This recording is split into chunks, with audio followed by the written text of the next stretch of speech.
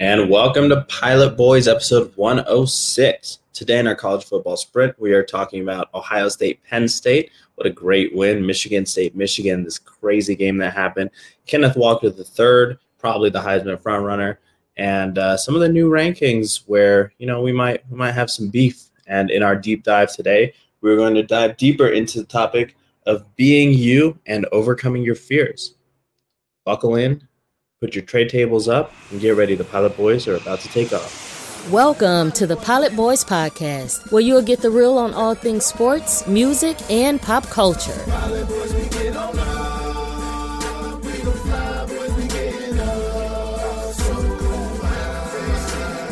And here are your hosts, Vishwant and Partha. College football sprint time with Coach Zach Smith. Zach, I'm happy that we had a few days for you to recover from that wild tailgate that you guys had over on Lane. Man, I needed it, bro. I'm telling you right now, Sunday was rough. I mean, we've only done tailgates for noon games. I mean, mainly because most of the games are played at noon, especially with Fox picking up big games. And so that night game, we got home at like 2 a.m. after tearing down and everything. It was nuts. Wow. Successful event though. It looked like people were. Oh my God, it was packed. I mean, we had over 225 people. It was nuts. It was a really good time though. Yeah, and everyone had to stay through the fourth quarter, which neither one of us expected. Right. We honestly probably would have raised more money if it would have been a blowout because people would have left and came back in the second half. But it's cool. It's cool because you have 225 people there, to pregame, and then probably I'd say a little over half of them leave and go to the game, so you're left with a more intimate crowd of maybe 100 people to watch the game. So it was sweet. Yeah, and it's great when you're raising money for charity. Who benefits from your guys' tailgates? Where do you guys? So we do a bunch with it. Obviously, Braxton and I do the events, so his foundation gets half the money, and they do all kinds of stuff for kids, school supplies. Okay. And then our charity, it's the Earl and Jean Bruce charitable benefits, and it's kind of an umbrella charity where we do a lot with it. We do a lot of stuff for kids. The majority of the money goes to Alzheimer's research, though. That's kind of was my grandfather's passion, and he passed away from it. So we do a bunch with it, but it all goes to great causes. Great. Well, let's get into the game itself. Was almost a charitable contribution to a Penn State victory. You're right. It was almost a charitable contribution to Cincinnati's chances of making the playoffs, too. Yeah, 100%. Let's talk about the game. We had some trouble early on, especially establishing the run. We knew their defense was solid, but what happened in this game, and what do you think we learned from it on both sides of the ball?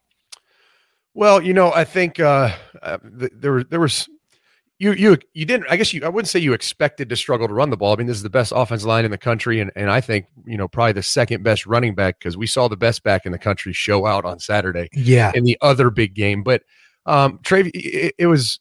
The cool thing is it wasn't a game where Travion Henderson was going to have 8 or 9 carries. I mean, he carried the ball 28 times, and they clearly showed. Tony Alford showed that if it's a big game or we need to win, that's who's going to be the back. Period. End of story. And he's going to get 28 carries, which again in the Michigan State game a few years back in 2015 should have been the case and wasn't. Seems like they've learned a lesson. Well, different head coach, right? Yes. Different offense. Yeah. But it was confusing to say the least. I mean, CJ Stroud played okay. He played well. I mean, it was a big game for him. His first big game, healthy, I guess. But what I can't figure out is, and the biggest problem I think we have offensively right now is that CJ Stroud won't fucking scramble. Yeah, I don't understand that. Is that I don't coach? Is that coach driven or is that him? I think it's a little of both. I know Ryan doesn't like quarterbacks taking unnecessary hits, but there are necessary hits that you need to take, right? Yeah. And you look at the analytics when you watch the film and on the analytics, like his biggest struggles when he's under duress, under pressure, right? And that's when great quarterbacks shine. That's when Joe Burrow, scrambles and gets a first down, or scrambles and completes a pass, right? He lengthens the play, keeps the play alive, and finds a receiver. CJ Stroud was 74% efficient when he was kept clean, but the minute he was under pressure, that dropped 30%. It dropped to 45% because defenses aren't honoring his ability to run. Why? Well, because he doesn't run, right? Yeah. And it was so confusing. There was a couple times where you're just like, just run, go, just go. Yep. And I think that's the biggest problem. That and for some reason, him and Chris Olave have kind of lost chemistry, and I don't know what it is. I mean, especially on that touchdown throw, it was very confusing what happened. Yeah, he missed him wide open on an easy touchdown throw. But even more than that, like him and Garrett Wilson, 70% efficient when he throws to him. Him and Jackson Smith-Njigba, 86% efficient. Chris Olave, 37% efficient. Like what? There's something missing here with Chris Olave and CJ Stroud that I think needs to be addressed. I don't know if they need to throw more to each other in practice or it just happens that his bad throws were to Chris Olave. Like one of the two is true, right? I mean, maybe Olave is running the more challenging routes as well. It could be a multitude of things, right? And we've also seen Chris make some uncharacteristic drops this season as well. So there's a lot to that, and I agree with you. It's one of the most confounding things because there are probably I circled about 3 plays in the game where if CJ would have just left and ran, he would have gotten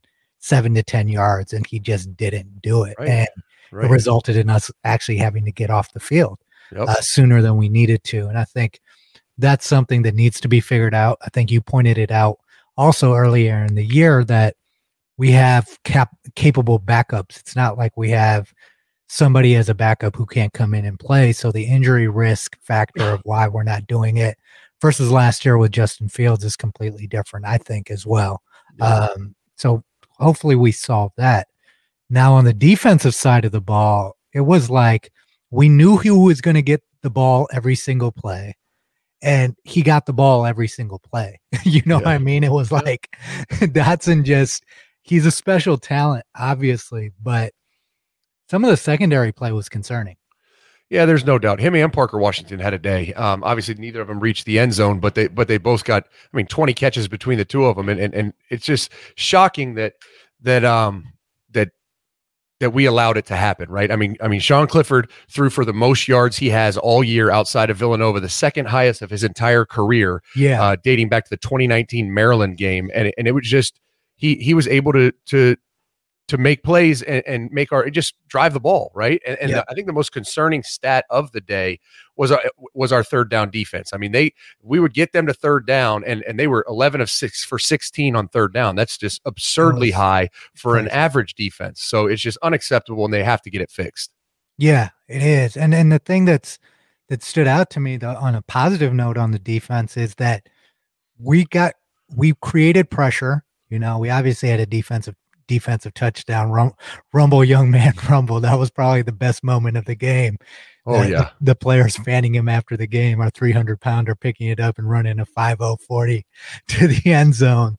But that's what really made the secondary play stand out because they couldn't point to, our defensive line and linebackers weren't creating pressure. We were able to create pressure successfully throughout most of the game. So it's definitely on the secondary specifically for why they were able to create these opportunities, and that's something they need to fix. No doubt. Like you look at this game, and it probably should have been a loss, honestly. I mean, from 11 missed tackles on defense, 10 penalties that were just, it was painful to watch. We were awful on third down, both sides of the ball, defense and offense. And then we get in the red zone 6 times and only score 1 touchdown. Like that is the formula to lose. Yeah. And Penn State, to their credit, is, I think, the best red zone defense in the country. But despite that, a lot of our missteps were a result of ourselves, not them necessarily doing anything special. And when you have the ball at the 1-yard line and Travion Henderson and probably the best offensive line, you should be able to figure out how to get into the end zone. And that's just on us more than anything else. One thing that I did like seeing from the freshman was him making that mistake and having that false start penalty on the 1-yard line, but then coming back the next drive and knocking out that 70-yard scamper. I think you like to see that. You're going to see freshmen make mistakes, but to see how quickly he recovered is a credit to how special our freshman running back is. Oh, there's no doubt. He is special. And, big game, young kid, going to have a mistake here and there. If a false start penalty is the worst thing he did in the game, which it is, that's a good day, right? It is. And I think we benefited tremendously and we'll get into this from the fact that Penn State does not have any semblance of a running game that was a threat to us for real in this game. They're good, but they did most of their damage through the air. Yeah, there's no doubt. And they haven't been able to run the ball all year, but we made Sean Clifford look far better than he is. I mean, they averaged 1 yard per carry. So the rush defense was great, but that was not a great rushing offense. So it was disappointing, a disappointing day. But the fortunate thing is when you have a disappointing day and get a W against a pretty good opponent, you know what? Life is good. Yeah. We beat a top 25 opponent with a good defense that plays us well, knows us well. I mean, we got to take the dub and run. Now the other game, big game of the weekend, which has a lot of potential consequences for Ohio State, was the Michigan State game. Michigan State pulled off the victory. It seems like that's become more and more another series or another rivalry which Michigan is on the wrong side of more consistently than not. And it's unfortunate. It was a good game, though. Like you said, Kenneth Walker, I don't know where this kid has come from, but I think he came straight out of freaking the running back heaven for Michigan State. Oh, yeah. Because he is an animal. It's not just the fact that they have a good offensive line and good system. This kid's vision, this kid's ability to adjust his runs. You saw his full talent on display in this game, and Michigan could not answer for him. I know a lot of their fans were complaining about the officiating. Yeah, there were some officiating issues, but Michigan State's offense did whoop Michigan's defense's ass, which is supposed to be the highlight of Michigan's team this year. What were your takeaways from that game and what you saw from both teams? In probably their first real test of the year. Yeah, I mean, just outstanding. I mean, Michigan State was kind of, I guess, exposed in the throw game. I mean, Peyton Thorne, I don't think anyone thought he was a dominant quarterback or a great quarterback, but he struggled. They did a good job of containing him. I mean, their offense really has been launch the ball deep because they have 2 track kids, Jalen Naylor and Jaden Reed. And then complete little short throws and hand the ball to Kenneth Walker. That's been their offense, right? Yeah. And they couldn't get the deep ball going, right? They only threw it 3 times over 20 yards and hit one of them and threw a pick. So Michigan's defense, hats off to them for taking that aspect of their offense away and made them one-dimensional. The problem is that other dimension is a Heisman Trophy winner. I mean, 200 yards and 5 touchdowns. Just wow. I mean, that kid is explosive, powerful. He is a absolute phenomenal back. And food for thought, he transferred in from Wake Forest, who right now is 8-0, sitting atop the ACC. How good would Wake Forest be if they had Kenneth Walker III right now? That's amazing. It's great seeing programs like that rise. Cincinnati, Wake Forest, seeing them have years like this. It's great for the university, great for the kids who go to school there. And you love to see it, right? And you love to see a situation where everyone wins. Kenneth Walker put himself in a better situation for himself and made the right decision, and Wake Forest was able to move on successfully, right? So absolutely. And we got Mel Tucker smoking another cigar and having a bourbon. It's honestly my favorite weekend tradition now is waiting for Mel Tucker to post his video or picture of him with a stogie. Like just king of the college football, king of the Big Ten right now. I mean, just coach of the year. You can already mail in your ballot. This guy, what he did in 1 year is absolutely unprecedented. Yeah. And again, listeners and the college football world likes to discuss rankings, even though we understandably don't put much weight into them. But I thought that Michigan State beating Michigan, they deserve to jump us for a big win like that. And it was nice to see that Michigan didn't drop very far. They dropped down to number 9, which bodes well for the rest of our schedule and the power. So long as Michigan continues to win and Michigan State continues to win, both of those W's that we hope to get are going to be big ones, right? Despite the fact that Iowa lost again, making the Big Ten championship probably not as relevant this season for us as we thought it might be. It's we're going to have 2 tough opponents though in both of those teams, because although Michigan came up short, they look pretty good out there. They look pretty good too. They did. I mean, and it was, first of all, Michigan's offensive line did a great job protecting both Cade McNamara and JJ McCarthy. I guess JJ McCarthy very minimally, but they gave up 0 sacks, and they're the number one in Power 5 at sacks allowed. So their pass pro is decent, and I think Cade McNamara does a good job of not taking sacks. The shocker was this freshman Andrell Anthony, the receiver from East Lansing. He goes home and came into the game with 0 catches on the entire year, and he goes 6 for 155 and 2 touchdowns and looks like a monster. And it's like, where did this kid come from? Yeah, it's crazy. It's crazy. It's you get up, when your hometown school. I don't know if he was heavily recruited by Michigan State as well, but you have those games where kids just get up for, and it seems like that was a game he got up for. There's no doubt. And as you look across the conference, I mean, at a potential, Michigan State, Ohio State, obviously winner probably will go to Indianapolis. And you look across the conference and you're expecting to see Iowa. And right now Iowa's in 4th place in the West, and Minnesota looks like they have the inside track for a rematch of week 1. And I don't think, I know they don't have the firepower to beat Ohio State, but you hate having to beat the same team twice. Yeah. It's always harder the second time. Always. So, with that, we obviously have Nebraska. Don't want to look ahead too far, but this game really showed us head to head Ohio State versus a good team in the Big Ten, Michigan State versus a good team in the Big Ten. We better stop the running. We better learn how to stop the running game in the next 2 weeks, right? So, I'm going to tell you what, you got to. We've got exactly 18 days to figure it out, and 11 missed tackles isn't going to help us, right? Gosh, and I think the emergence of Steel Chambers. I think EA needs to play more. He obviously still isn't playing a ton, and Taraja Mitchell had a really bad game. I mean, he's played really well for 3 straight weeks. He comes into this game and has 4 missed tackles himself.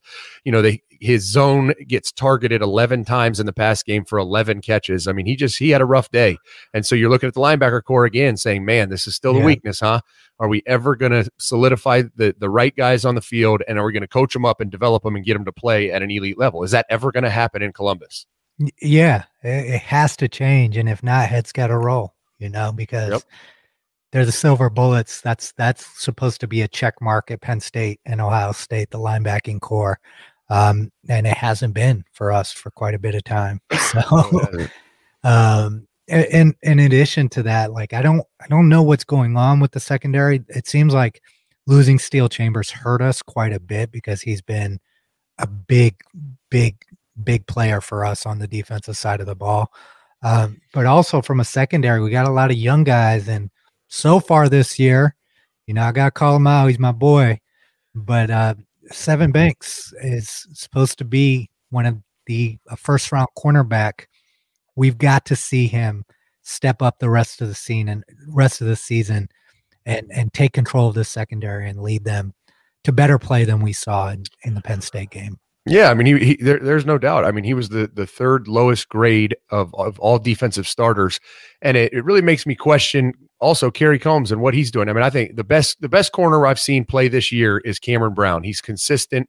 I mean, they targeted him 3 times. He gave up 1 catch for 8 yards in this game, 2nd highest grade, and he's playing 44 snaps, and Denzel Burke's playing 75, and Sevyn Banks is playing 51. And I know he likes this 3-man rotation, but at some point, I mean, you got to have your best corner on the field, right?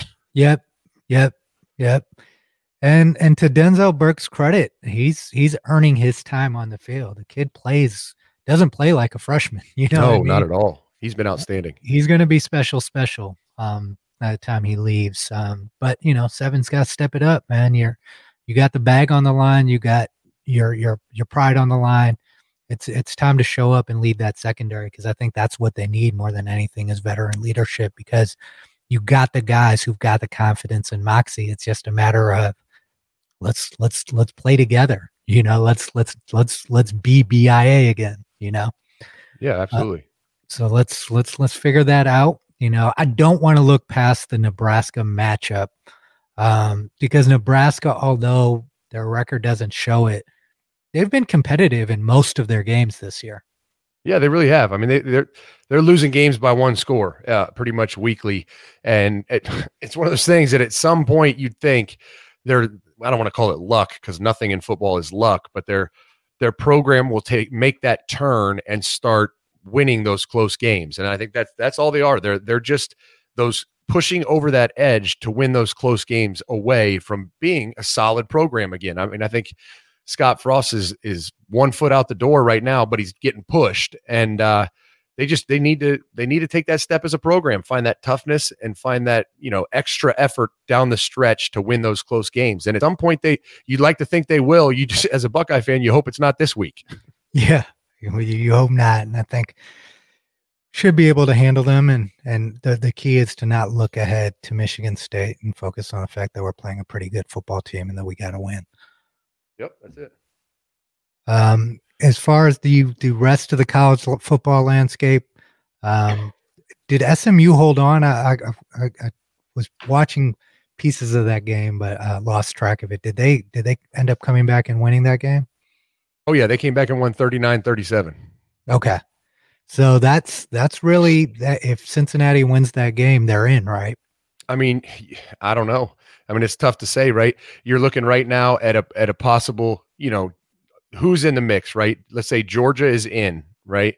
Yeah. You say Michigan State or Ohio State is in, one of the two, right? And then you have Oklahoma. I don't know who they're going to lose to unless they, lose to a Oklahoma team they shouldn't, State. Like Oklahoma State. Yeah. And then, so if they win out, they're in. That's 3. And then you're looking at, all right, well, who do you leave out, right? Do you leave Cincinnati out and put in an Alabama team? Like if they beat Georgia, then I think Cincinnati's on the outside looking in. I mean, Alabama. Yeah, they're going to put both of them in, but I think the question. And there's another problem here. Wake Forest is undefeated, and if they finish the season undefeated and win the ACC, how do you not put them in? Yeah, this is going to be a interesting scenario of seeing how this whole thing plays out. I mean, Wake Forest is the thing that's kind of frustrating about this for both the Big Ten and the SEC is we've seen ACC football all season, and the only good team in that conference is Wake Forest.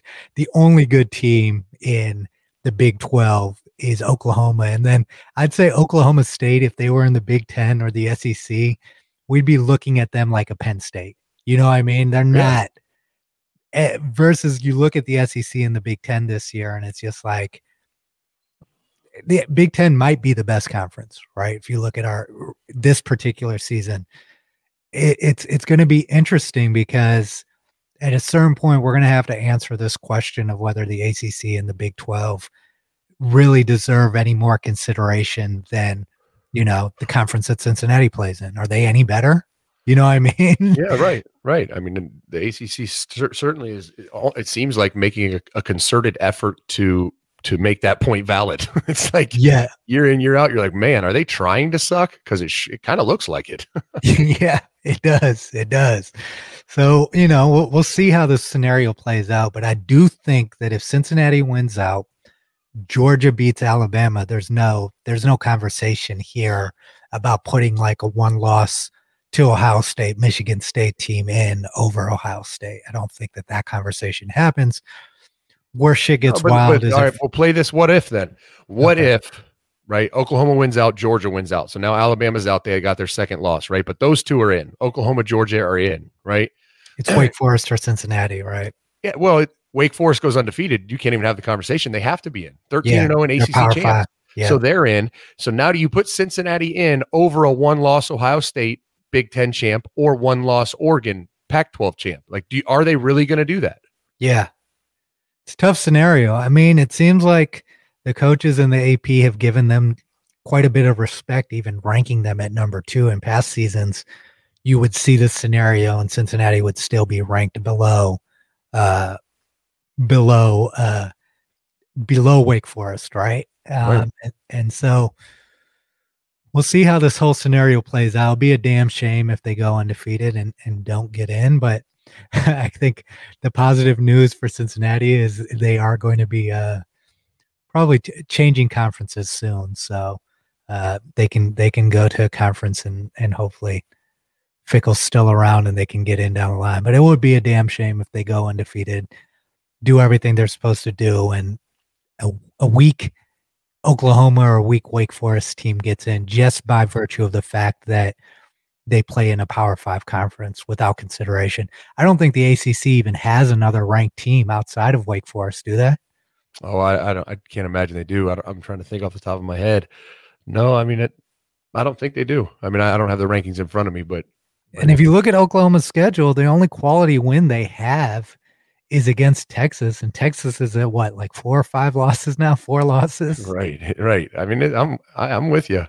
So the team that I don't like getting this type of respect is Oklahoma. They should not be in the 4th spot, especially after Michigan State beat Michigan. But it is what it is. The world is what it is. These coaches aren't watching games, and they're just voting based on the name Oklahoma. So yeah, that's for sure. We'll see how that plays out. And other kind of groundbreaking college football news is the Gary Patterson at TCU basically resigning as a result of TCU telling him either resign or we're going to fire you. And it's one of those coaches in those scenarios at a program that you don't see happening, considering his history and how much he's done to make that program relevant again, right? Oh, yeah. And you'd think he'd have a lifeline, a lifetime job there, right? But outside of scandal or something happening, but this is purely based on performance. They were going to fire him. He left, but it's one of those weird things. Like, he showed up to work on Monday and is helping the coaches with the game plan for the next week. I don't know if he's just signaling this for his next job. Like, look, I'm a company man. I'm going to do what it takes. I love coaching, what it is, but it's a very odd situation for your coach to resign and then show up for game plan meetings on Monday.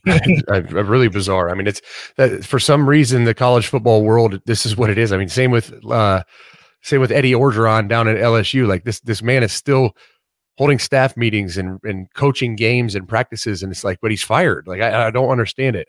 Yeah, it's fascinating.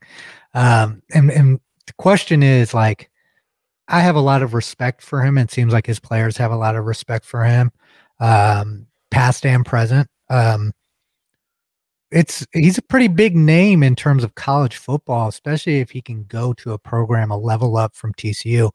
Do you think he's going to land at a major program in the offseason? I'll tell you where there's rumblings right now is if this season doesn't, take a turn, that Scott Frost might be out in Nebraska and Gary Patterson might be an option in wherever the fuck they are, Lincoln, Nebraska.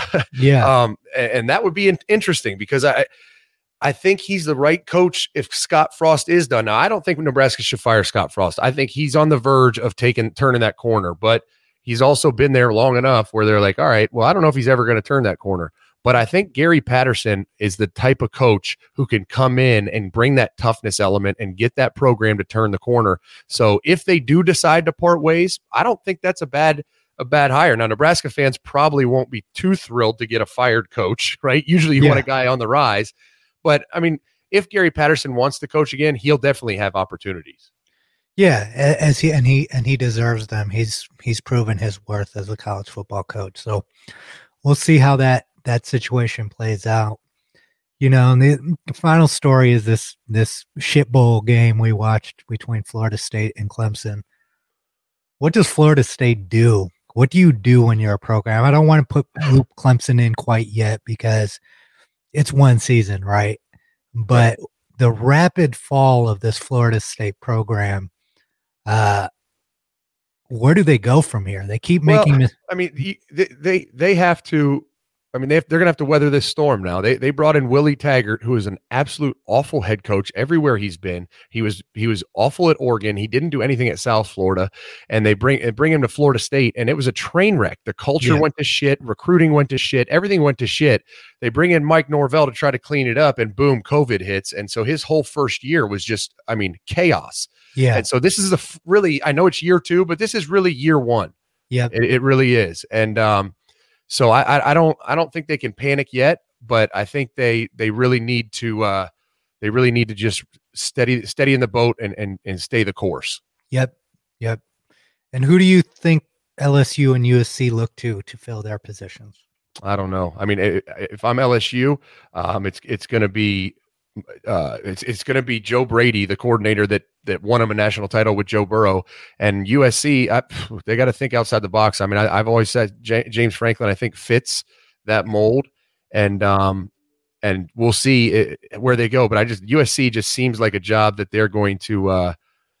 It seems like a job that they're going to go like some NFL guy that, try to find the next Pete Carroll, but we'll see. Yeah, that's probably what they'll look to do, because they also want a sexy hire. They're not going to go with like a Gary Patterson, for example, who's going to come build their program. They're going to want a name at USC. Yeah. Oh yeah. So, they're going to want a big name for sure. Yep. And I'm actually excited about Joe Brady at LSU. I think that would be a fantastic hire for him to get that opportunity. Yeah, and I mean it's just a matter if he wants to. I mean, he's in the NFL now, and some guys go to the NFL and they're like, I really want to stay this life right here, stay the course. You know what I mean? Yeah, and he's probably a year or two away from getting a head coaching job in the NFL too. Right, so. But I mean, he also did magical things at LSU and probably had a great time doing it. So it's really, I don't know him at all, but it's I think it's really going to come down to what does he want to do. Yep, 100%. Well, we've got an exciting few weeks. We're in the dog race part of the season. These next few weeks, 3 weeks really, are going to answer a lot of our questions. Zach, you're going to be back live broadcasting the game this weekend, right? Yeah, I think I'm going to do a live YouTube for the game Saturday, and that's it really. Then getting ready for the tailgate for Michigan State. Yep. That's going to be a good one, man. As always, thanks for joining us. We'll catch up. Well, I'm sure we'll talk throughout the week as these games go on. We'll catch up next week, man. Cool. Sounds good. Appreciate you, V. All right, brother. Take care. Yep. Show the Pilot Boys some love by getting some of our exclusive merch at shop.pilotboys.com. You're listening to the Pilot Boys Podcast. Hey, this is Partha. Not only am I a pilot boy, but I'm also the CEO of Lasso. I started Lasso to help people improve their movement on a daily basis. We design and create compression apparel that enables you to move confidently, recover safely, and ultimately be the best version of yourself. We use a patented compression technology that activates key ligaments and tendons to help you improve your proprioception, coordination, and balance on a daily basis. Lasso socks were recently ranked #1 by Men's Health because of how much they improve how your body works and the overall comfort, softness, and feel of the product. We're very proud of the Lasso socks, so check them out on our website at lassogear.com or at lassogear. Undo Media is proud to be the production partner for the Pilot Boys.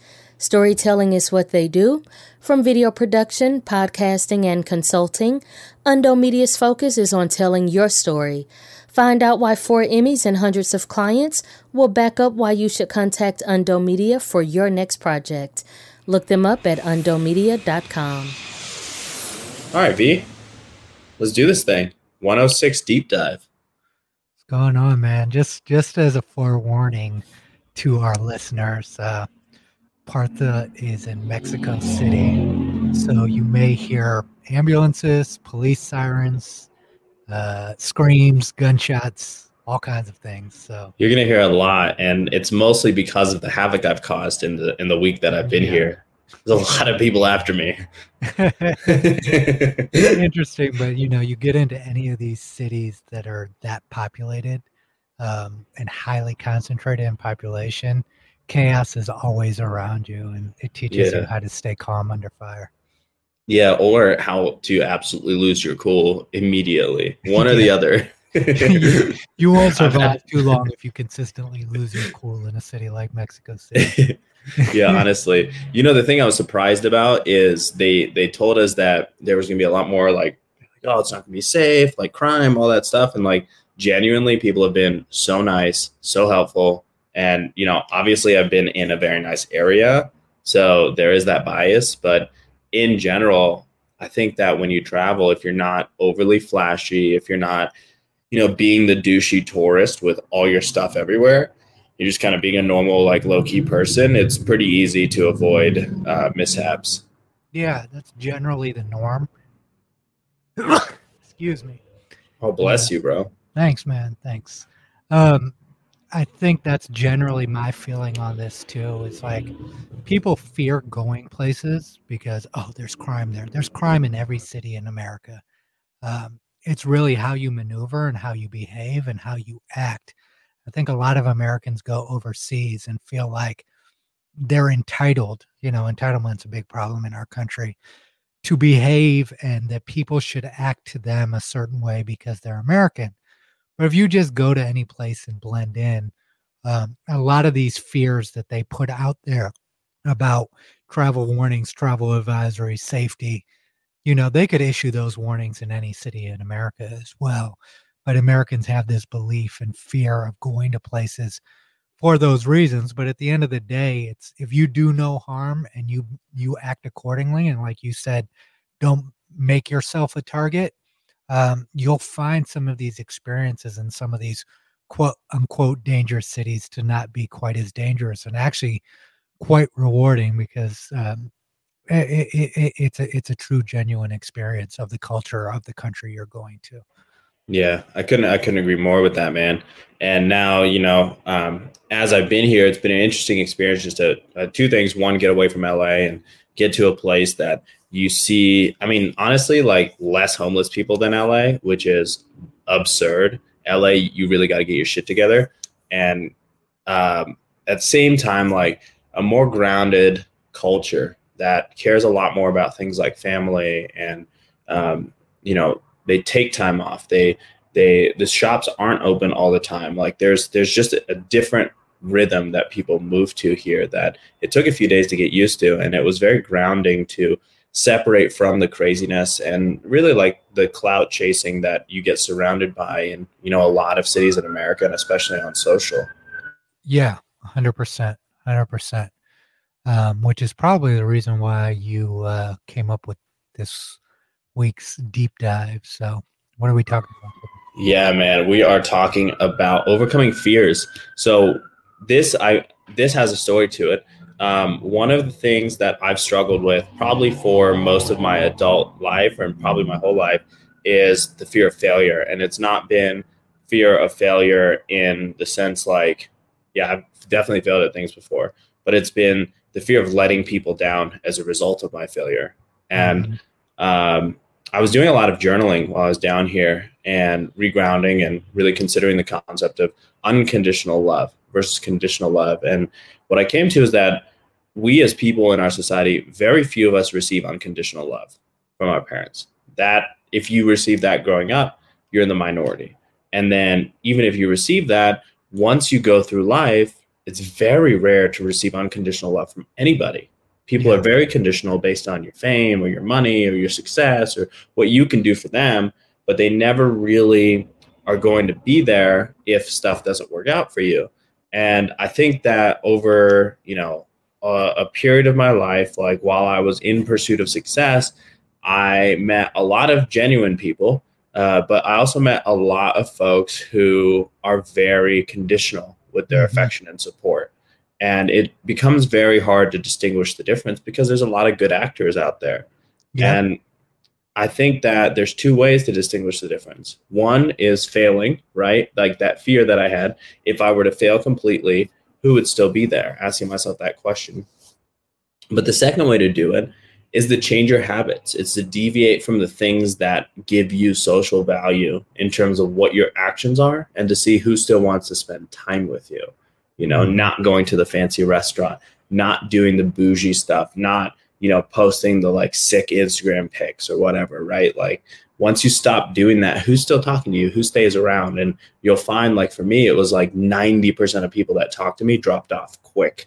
Yeah. And it gave me a really, really important realization about who's really there for me. And then I think like the bigger thing was like, it also showed me that my fear was that I wouldn't be loved if I failed.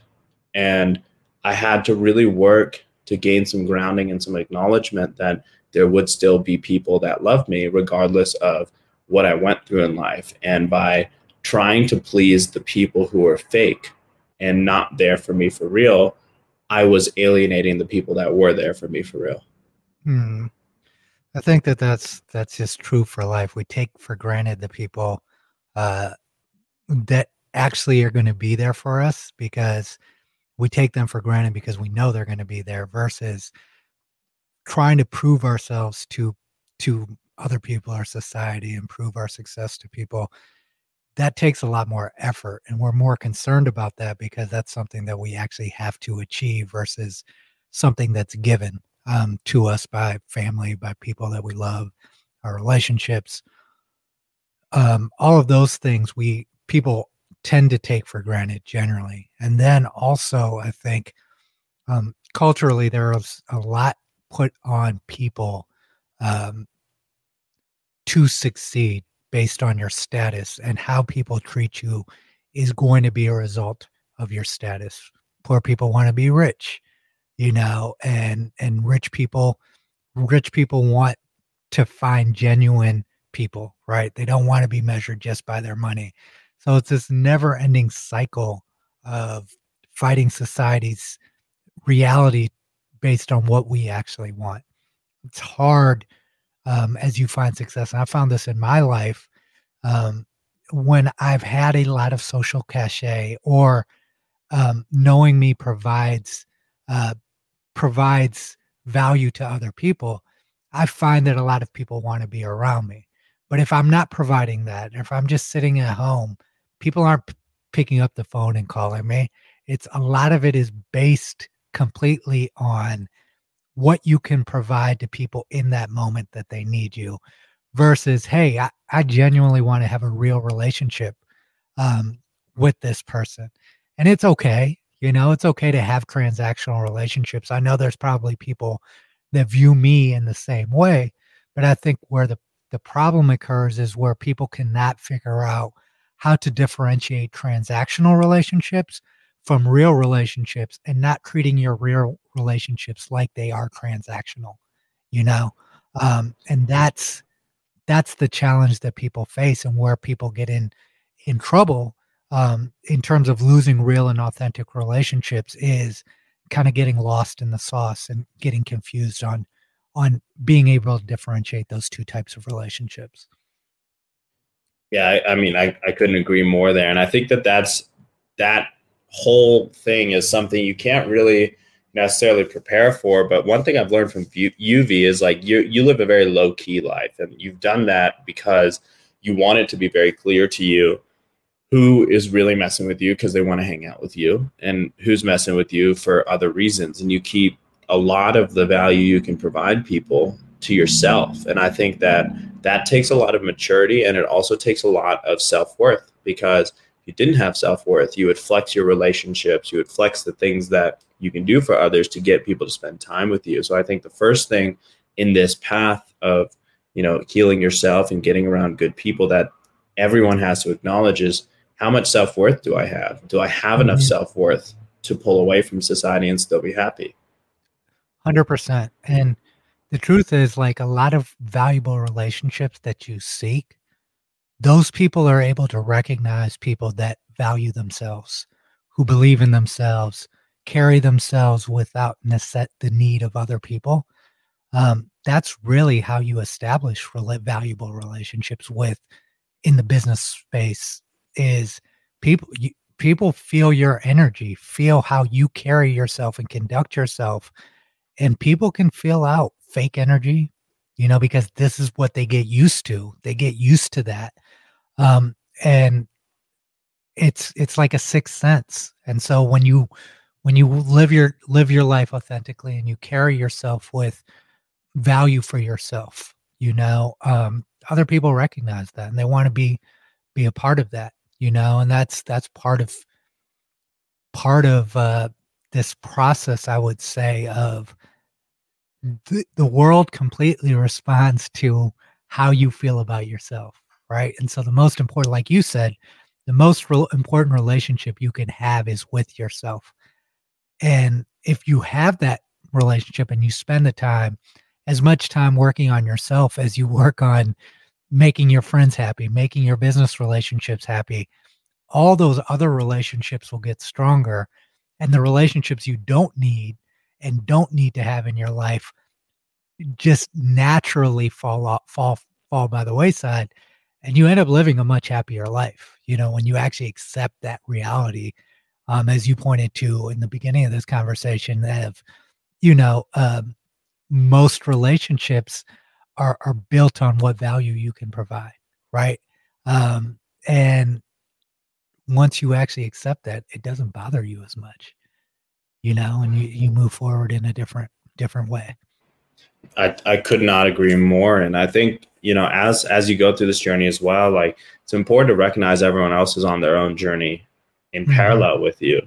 And so the people that are there for you also have their own flaws. And like, one of the things that I used to struggle with, that I still struggle with sometimes, is judgment. I noticed that there is a culture of passing judgment on people who are flawed or going through things. And I think that judgment sometimes points you away from really quality people who do give you that unconditional love, because they might not be where you are on your personal journey.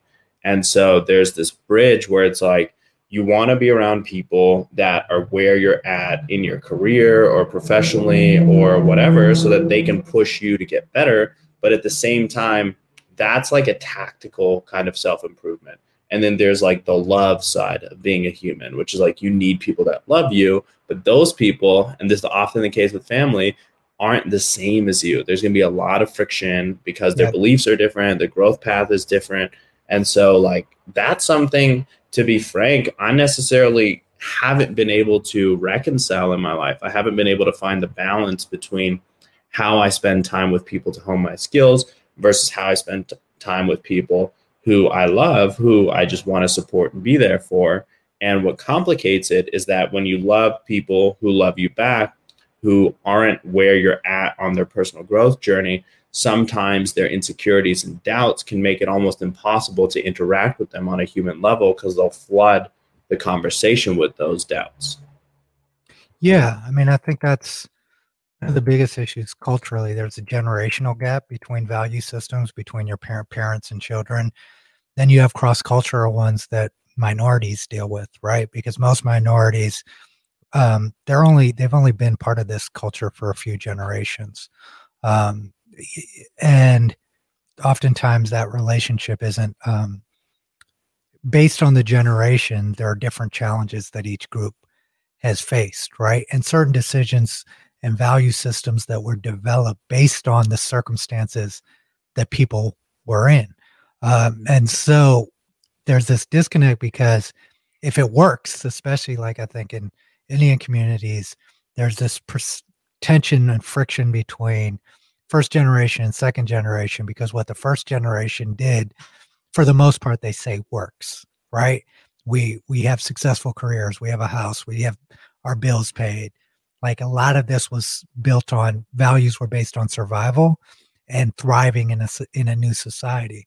But where the disconnect happens is understanding in the second generation that there are new value metrics in place beyond that, like happiness, you know what I mean? And not playing these social status games. And this isn't just a Indian thing. I think it's across cultures, right? Like, people will only affiliate with people in, whether it's their career path, their financial tax bracket, and you limit yourself by even setting that value system in your head that I'm only going to interact with people, like you said, that check all the boxes, the same boxes that I check. How are you going to grow that way? How are you going to grow if you don't cross over lines that everyone you've been around is already in? Like, it's just a very poor way to look at life and a poor way to approach life.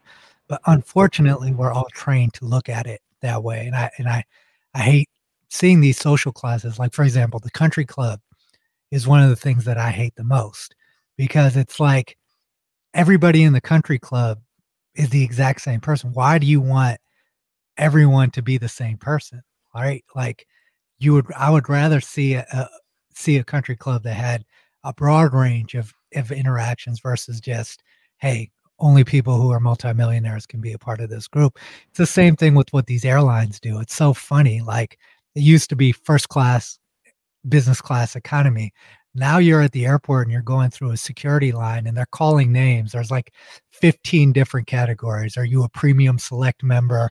You can board now. If you are this, you can board now. And it's like society does this for us. They divide us along these groups and they make us feel better if we're part of this group and the other people, and we're not like one of the other people who aren't part of it, right? And that creates, the reason that people are so fucked up is because society creates these divisions that fuck us up.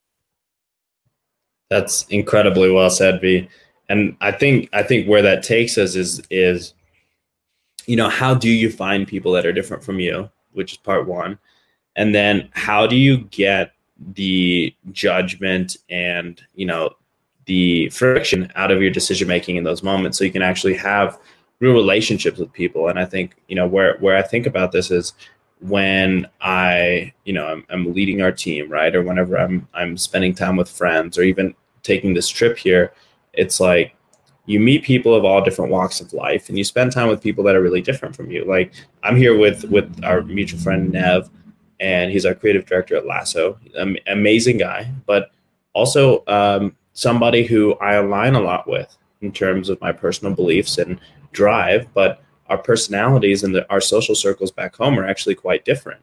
And so we come from two very different walks of life, but because we both are in a place where we are able to communicate what we feel with each other, we grow and learn from each other and each other's perspective. And that's an ideal situation, I think, in life when you can get to that. But I noticed that I've had many a time in my life where a fear has prevented me from being able to be totally vulnerable with someone, whether it was that they wouldn't like me or, whatever the case might be. And I think like one of the things that's helped me is if I have a fear of something, like one of the things that, I've not done well is been emotionally vulnerable in front of people I care about, man or woman. And it's because it's not masculine to do that. It's just not something that our cultural values in America said you should do. And, I'm happy to share today. I was on the phone with a friend and I was crying when I was on the phone because of something I was feeling. It was a very positive set of tears, but it was tears nonetheless. And it showed vulnerability and it showed weakness. And I put myself in a position to be hurt. And that friend was one of those friends who gives me that unconditional love, and he supported me. And I think it's really challenging for us in this society to be able to be our true selves with people, because the people that are going through pain will cause us pain when we show that vulnerability. But the people who are happy people at their core are there just to offer us that unconditional love and support us. And so like one of the things that I think we have to think about as we go through the process of growth and building our circles and understanding who we spend time with is who's in a place to receive the kind of openness and vulnerability we have to share, and picking and choosing your moments too, because we're all about be yourself on this podcast. Like you should absolutely strive to put your full self out there, but there's situations where there's consequences for that. And that can be in the business setting and that can be in the personal setting as well. And you just have to be aware of what those consequences are. And if you're willing to accept the price of those consequences, sometimes vulnerability means that you will be hurt as a result of that vulnerability. And that's an okay thing for the most part in most of those situations. And I think that it's scary to go into any scenario thinking, oh man, I might get hurt here. But my challenge for the listeners is, if you notice a fear in your life that's preventing you from being yourself in any context, you should run straight head on into that fear, and you should feel the pain that comes with being yourself in that context, because every outcome has a price, right? And in our view, it's better to pay the price of authenticity in any situation than it is to pay the price of inauthenticity. But it is very, very, very scary in some situations to pay the price of authenticity because of the way we were raised or the previous experiences we've had. 100%.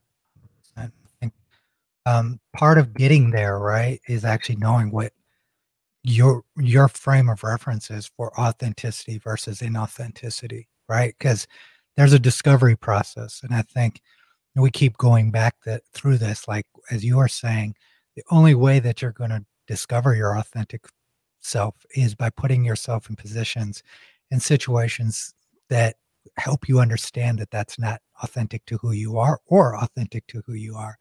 So running headfirst into fear is the way that you get to the point where you are mentally strong enough where things don't faze you. What people say to you, how people feel about you, judgment, all of those things don't faze you nearly as much when you've gone through these fears and tackled them in your personal life. And that's kind of, I think, the takeaway from this is running headfirst toward your fears so that you conquer them and so that those fears suddenly become strengths, you know? And that's where I think we,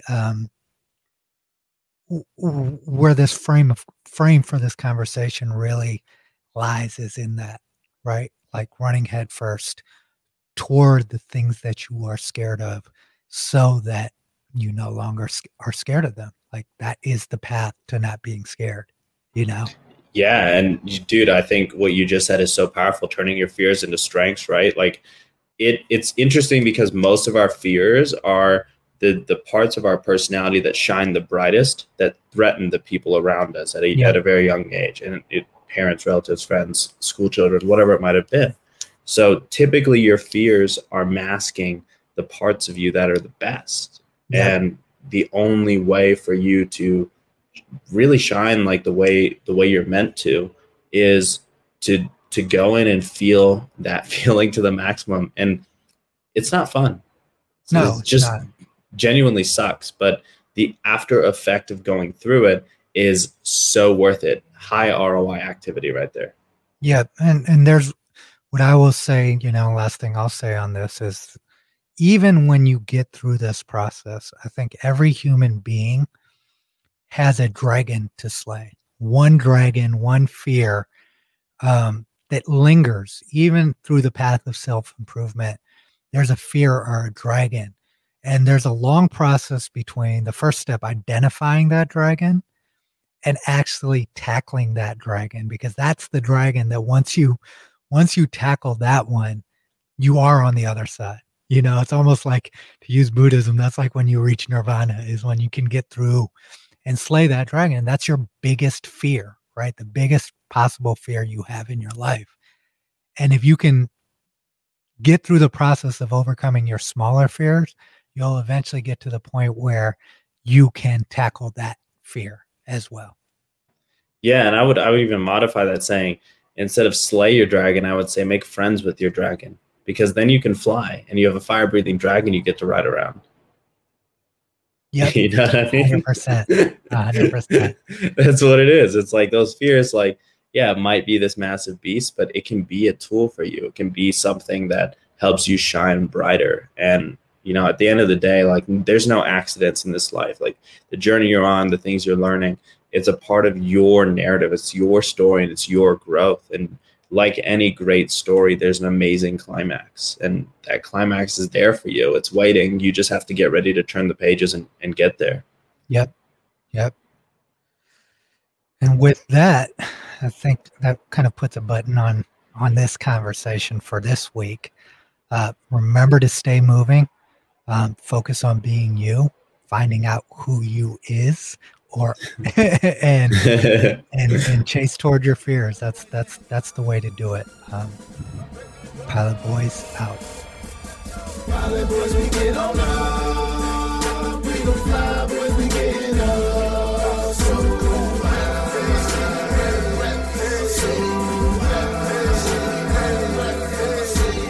Pilot Boys, we get